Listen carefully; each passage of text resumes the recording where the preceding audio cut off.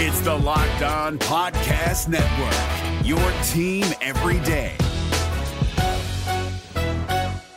We're driven by the search for better, but when it comes to hiring, the best way to search for a candidate isn't to search at all. Don't search, match with Indeed. 93% of employers agree Indeed delivers the highest quality matches compared to other job sites, according to a recent Indeed survey. And listeners of this show will get a $75 sponsored job credit to get your jobs more visibility at Indeed.com/podcast. Just go to Indeed.com/podcast right now and support our show by saying you heard about Indeed on this podcast. Indeed.com/podcast. Terms and conditions apply. Need to hire? You need Indeed. Kyle Krabs here, host of Locked On NFL Scouting. Join Joe Marino and me every day as we provide position-by-position analysis of the upcoming NFL Draft.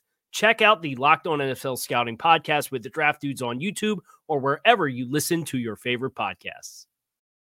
Our performance review series continues here today on Locked On Dolphins. A look at the tight end room, which the Dolphins need to inspect closely as they continue to try to unlock new levels to their offense in 2024.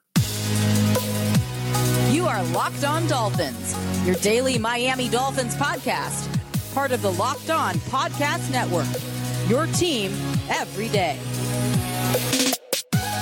All right, Miami, welcome to another episode of Locked On Dolphins. It is your team every day here on the Locked On Network. I am your host, Kyle Krabs, a lifelong Miami Dolphins fan, host of Locked On Dolphins, co-host of Locked On NFL Scouting.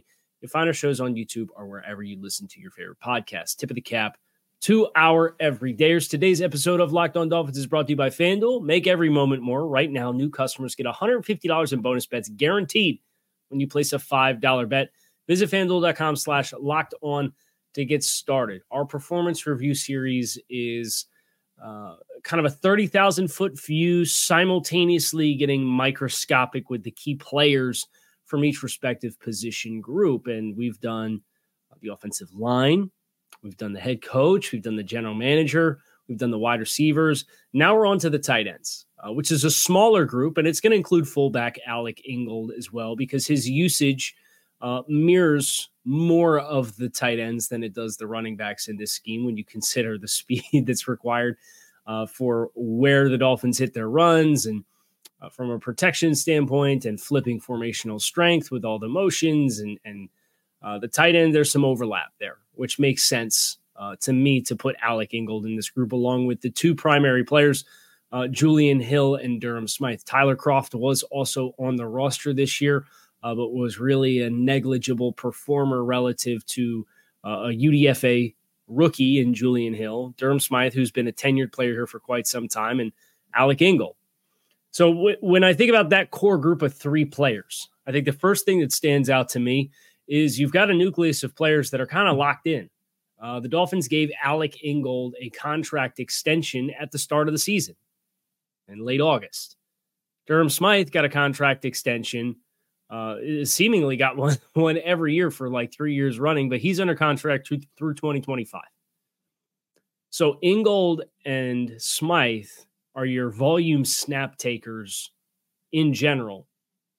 And they are both locked in for not just 2024, but also 2025. So when you talk about the evolution of this group, I do think it bears keeping in mind there's stability here if they want it. And Julian Hill, as a UDFA rookie, they have 3 more years of player control on Julian Hill as an undrafted free agent. So he is like rookie minimum performance contract in 2024 and 2025. And then they have an exclusive rights.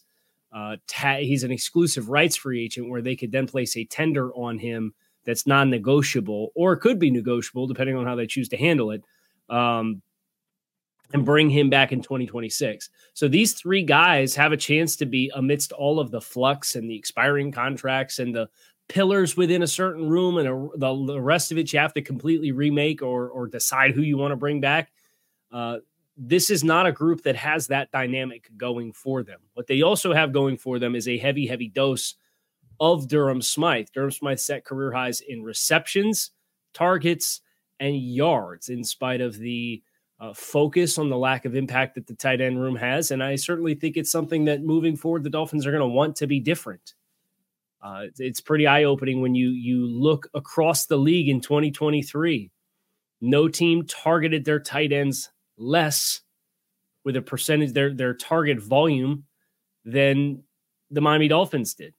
9% of their targets this season in the passing game went to the tight end position, and that does not include Alec Ingold. Then you have teams like Atlanta, Arizona with Trey McBride, and Minnesota with TJ Hawkinson, and the Chiefs with their collection of Kelsey, and then a couple of guys behind him that could actually play at a pretty high level, and the Browns with David Njoku, and Evan Ingram with the Jaguars, and Sam Laporta with the Lions, and the Bills with Knox and their first-round pick, Dalton Kincaid.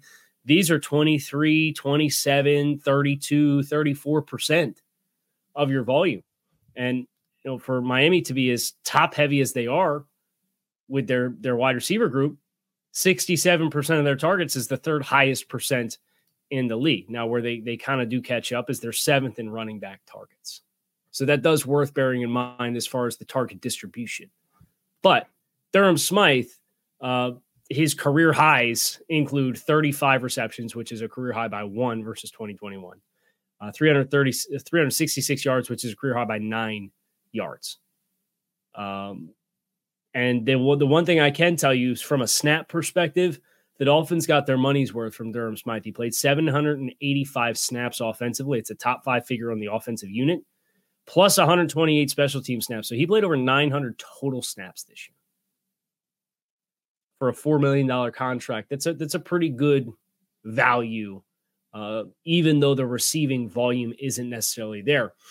And I'll say this for Durham Smythe. I have not, at least through probably 2021, been a huge fan, but he has evolved his game to some degree, which I give him a lot of credit for. And he's talked about that. He talked about that in training camp last year, coming into the league and your strength as a player being your blocking, and effectively having to go back to square one and rebuild that foundationally all the way back up again and learn how to do it at a high level in the league. And that was a learning curve, and it took several years. Durham Smythe's a good blocking tight end. If you'd asked me 2 years ago, I said this is probably a player who I wouldn't have been keen on a contract extension. Credit to the Dolphins for staying with him. The ceiling is low as far as the passing game goes, but you saw what a high ceiling player at the tight end position in this offense looks like with Mike Gesicki anyway. So there's this whole bigger conversation about athleticism. Ideally, you find a guy who can do it all. What we know is Durham Smythe is not a do-it-all type of player. I think he's a sufficient level athlete, but he's a good inline blocker who's smart and can handle a lot of the movement responsibilities that come with being a piece of this offense.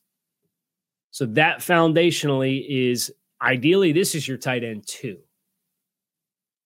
He's in a role as the tight end 1, 76% of the offensive snaps. He did miss a game this year. And he played through a lower body, there's even an ankle injury that you could tell was hurting him in the middle of the season, and he was able to continue to roll through it and kind of maintain a pretty significant volume of snaps. So Durham is, I think, a piece that the Dolphins should feel really good about, especially when you consider their first down personnel groupings. They love to have 2 backs on the field and 1 tight end, this being primarily Durham Smythe. So you have presumably Alec Ingold and Durham Smythe, some overlap there with some ambiguity. They were in 21 personnel on first down 48% of the time in 2023. That was the highest figure in the league. The next closest was San Francisco with 42, and then Baltimore at 31. That's some good company to be in as far as your personnel groupings and the challenges that they can create. Now, we've gone through some of the other individual position groups across the offense so far that I think you understand where the weaknesses are that can help make this a more sustainable and even stronger personnel grouping for Miami. But Smythe is not a great separator, but he is that traditional find soft spaces against zone coverage, tough catches, will use his body, shield the ball, make sure he's protecting his quarterback when his quarterback is throwing to a spot. Some of the seam releases seem like they've been where Durham has had his biggest impact. when you're running that RPO, and the Dolphins have gotten more and more diverse as far as that glance, wheel, flat RPO concept. And they didn't spam it this year like they spammed it last year.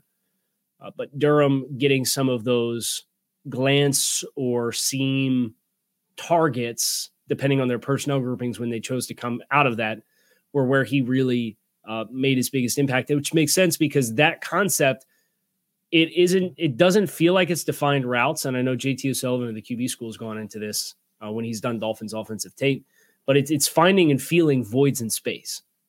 And that, I think, is Durham Smythe, aside of his hands, his most appealing quality as a receiver is feeling space and then protecting the ball with his body to make sure that you have high percentage targets when you do throw at him, which is evidenced by the fact that he caught 81% of his targets this past season. His 4-year trend there really since 2020, 89% of his targets, he was targeted 29 times. 41 targets in 2021, he caught 83%. Last year was targeted 20 times and was targeted and caught 75% of those targets. Obviously, receiving numbers way down. And then this year, 43 targets, more than double the targets in McDaniel's offense in year 2. And he caught a higher percentage of the targets at 81%. So some marginal growth here, but I do think there's a cap on Durham Smythe that the Dolphins probably, if they're being honest when they talk about it, they come away from and understand there's meat on the bone in this regard. The question is, how important is that relative to all of the other areas of improvement and needs within the offense? Some of that discussion may pivot to Julian Hill, and that's what we're going to talk about next year on this episode of Locked On Dolphins, so stick with us. The NFL postseason is at its critical mass. We're in the conference championships this upcoming weekend, but there's still time to get in on the action with FanDuel, America's #1 sportsbook. Right now, new customers get $150 in bonus bets guaranteed when you place a $5 bet. That's $150 in bonus bets, win or lose. The app is super easy to use. There are a ton of different ways to bet, like live same-game parlays. You can find bets in the Explore tab, or you can make a parlay in the Parlay Hub, which is the best way to find popular parlays and more. So visit FanDuel.com/LockedOn to make your first bet a layup with FanDuel, official partner of the NFL. If you're looking for the most comprehensive NFL draft coverage this offseason, look no further than the Locked On NFL Scouting Podcast. Join the draft dudes, Kyle Krabs and Joe Marino, as they go position by position through the NFL free agent class and into the star-studded crop of college stars who will be selected in the 2024 NFL Draft. If you want to know who your favorite NFL team should be adding to its roster, you need to check out Locked On NFL Scouting, available on YouTube and wherever you get your podcasts. Part of the Locked On Podcast Network, your team every day. So Julian Hill.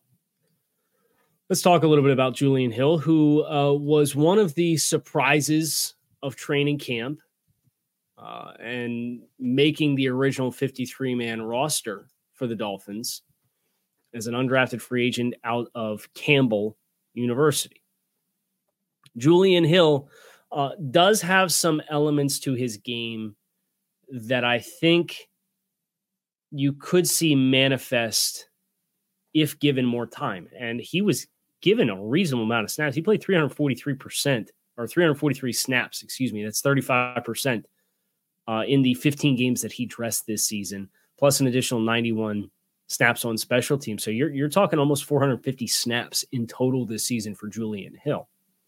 What that evolution looks like, I'm fascinated to know, because while Durham Smythe had this vast menu of alignments and motions and responsibilities, Julian Hill was more of a complementary player. He obviously, as a rookie, had a little bit more of a vanilla set of responsibilities. He was targeted 9 times. He caught 6 of the 9 targets for 48 yards and had 2 first downs.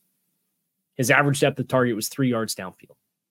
This was primarily a check down or flat type player who gets popped quickly when he looks to get his eyes up after the catch, because it's just an underneath route to a longer developing, like late progression throw.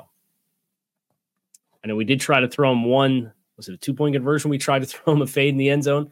Mike McDaniel just couldn't help himself and didn't get results there. But Julian Hill, it is important to circle back to the athletic profile as compared to Durham Smythe, because I think there's a ceiling that Julian Hill, I don't know that I would just not hedge at all, but it is worth acknowledging there's more here as compared to Durham Smythe, who's 6'3", 253 pounds.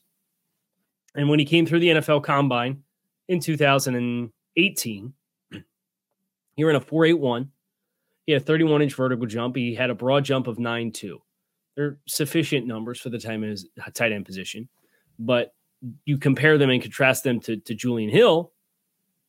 Julian Hill was 6'3.5", 247 pounds, so a little shorter, just a touch lighter, a few pounds lighter, 6 pounds lighter. But he ran a 4.68, and he had a 10-yard split of a 1.65. That's a good number for a 250-pound athlete.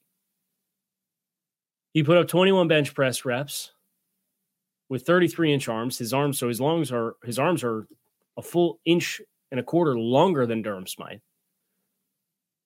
He's got a 34.5-inch vertical jump as compared to a 31-inch jump from Durham Smythe. And if you're not familiar with these numbers, and I know them pretty well because of my background with draft scouting, it's a significant difference. His standing broad jump was a foot longer. That's a massive difference from a standing broad jump perspective. So you take some of that extra explosiveness that Julian Hill has, and you say, okay, there's 3 years of player control here left for the team at minimum salary because he's a UDFA. You got 400 plus snaps on the team this year. If you're going to add to the tight end room, do you try to add an upgrade over a high floor player like a Durham Smythe, or do you try to add a high ceiling player to compete with Julian Hill as Julian Hill continues to grow and evolve his game? I'd say Julian Hill had a lot of gusto for contact and for being a more dynamic and athletic player. I do think he's still kind of raw in the blocking elements. There's big collisions. There's good aggressiveness. There's a lot of pop through first contact, but sustaining blocks and framing blocks and how you use your hands to get attached on the blocks and how you activate your feet to stay engaged in blocks. That's something for Julian that he's only going to get better at. And as he does, I think they have something real here. And you saw the potential when you watched the film at Campbell. The question was just, okay, played at Campbell. Like, how big and steep of a jump in competition is that going to be? And how hard of a transition is that going to be for Julian Hill? And to his credit, he took it relatively in stride. Is there room for growth? Yeah, but this is no longer but he played at Campbell. This is, well, he's a small school player who played a rookie season and played meaningful snaps for the Dolphins. So I think there's more athletic upside. I don't think it's a coincidence that you get into a situation late in the year where you're going to throw a red zone target in a congested area to a tight end and you call it to go to Julian Hill, as compared to the guy who played 900 snaps this season between special teams and offense and 76% of your offensive snaps in the games that he dressed in. It's not a coincidence that this guy gets the call. The question is all of the little things and how quickly can they grow. But based on Hill and how he's handled his responsibility to this point, I am pretty inclined to believe this is somebody who can make the leap. He's giving you more now already in my mind than what the previous pet project was at this position group, which was Tanner Conner. Tanner Conner, if you remember, was a wide receiver from Idaho State who signed as a UDFA for the Dolphins in 2022, and kind of got a little bit of run with primarily on special teams. I think he only took like 20 snaps offensively. He had 25 snaps in 2022, but played 152 special team snaps because he's like a super height, weight, speed type guy. And then he put on a bunch of weight this offseason and he got passed by Julian Hill. Connor was a practice squad guy who got elevated 3 times, played 20 snaps on offense and 35 snaps on special teams.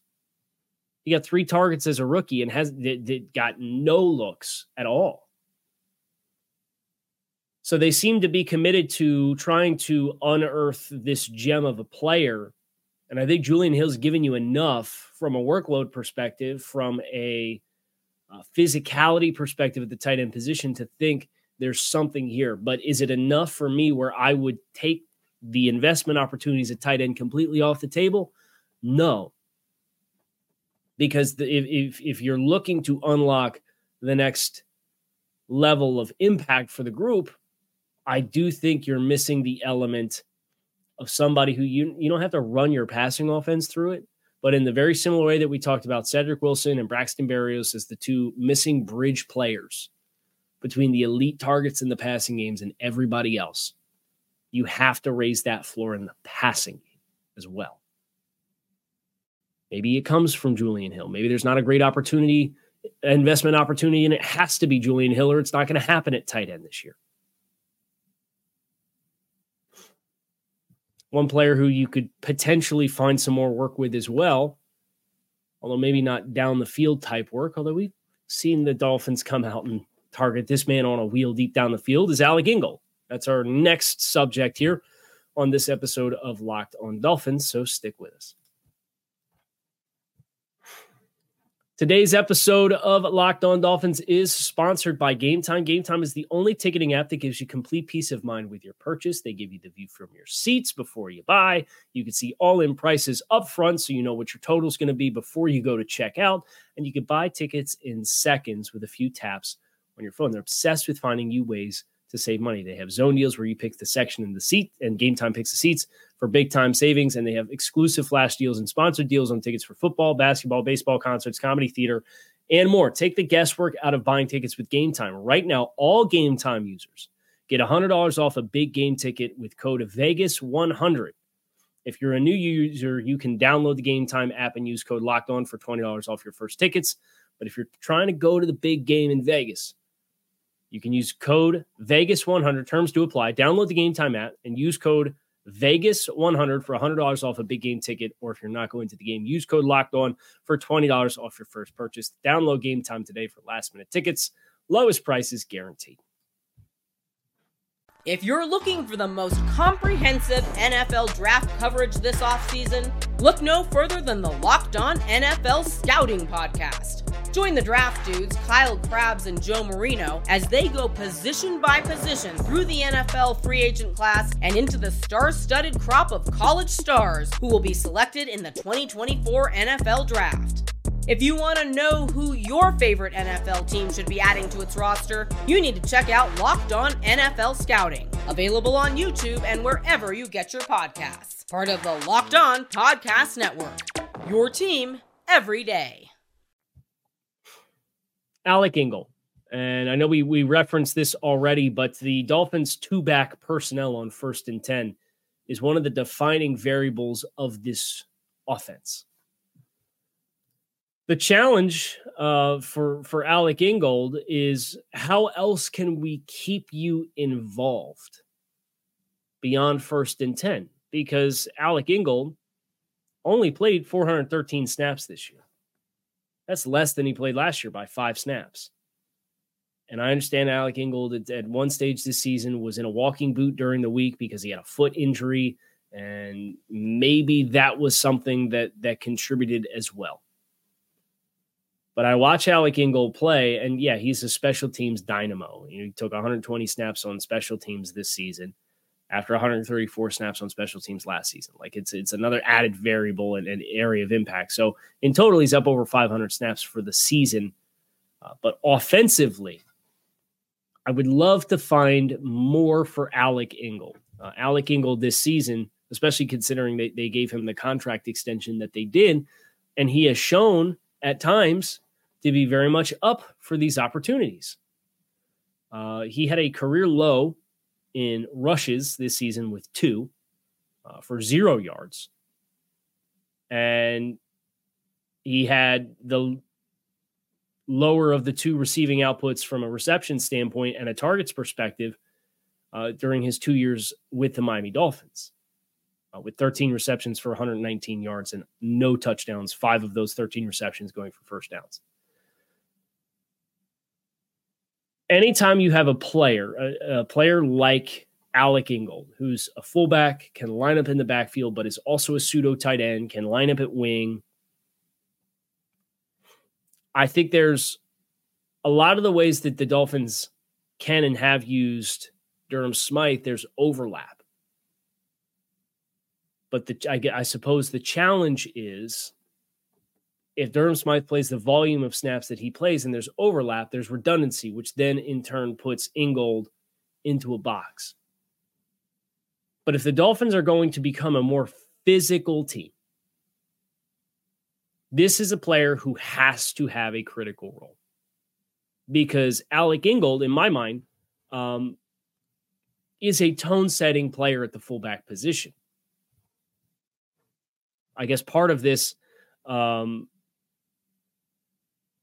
challenge is the Dolphins are really only under center on first down 1 out of 4 times. They're in shotgun 33% of the time, and other, which classifies largely, I would assume, as pistol formation, which is still shotgun, 36% of the time on first down. But you consider where the Dolphins' runs hit. No team hit more of their runs outside in 2023. And you know this. You watch the tape. You watch the games. Than the Miami Dolphins. But how big was the discrepancy? 60% of their runs went around each respective end, the tight end or outside. 60%. The next highest total was the Kansas City Chiefs at 50%. You are 10% higher than the next highest outside run team. The gap between Miami and Kansas City in 1 to 2 for outside runs is the difference from 2 down to number 11. The Dolphins hit 18% of their runs in between the guards in 2023. And if you think about a fullback and what he can do to get into gaps inside and uproot linebackers and seal and be a tone-setting player, or to come downhill and have him be the split flow player or the backside seal who cuts down the MN on the line of scrimmage, which you see him do a good job of when he's given those responsibilities. You're only hitting 18% of your runs north, which is tied with the Arizona Cardinals for the second lowest figure in football. The Atlanta Falcons were the only team with a lower percentage of their runs between the guards, 13%. And that's Arthur Smith's notorious wide zone rushing offense. Second to lowest inside rushing volume in the league. And here's the rub. The team at the top of the list with the most percentage of their runs, the Buffalo Bills, 48% of their runs this season hitting between the guards. They come at you. There's some teams with good balance, too. Pittsburgh, 43% of their runs downhill coming at you. Seattle, notorious. And there's a player or two on that Seattle offense that's expiring contracts that I have my eyes on big time, that are not marquee free agents, but would be free agents that are upgrades, including a player at the tight end position. More of that ahead, though. My point is this. The Dolphins also...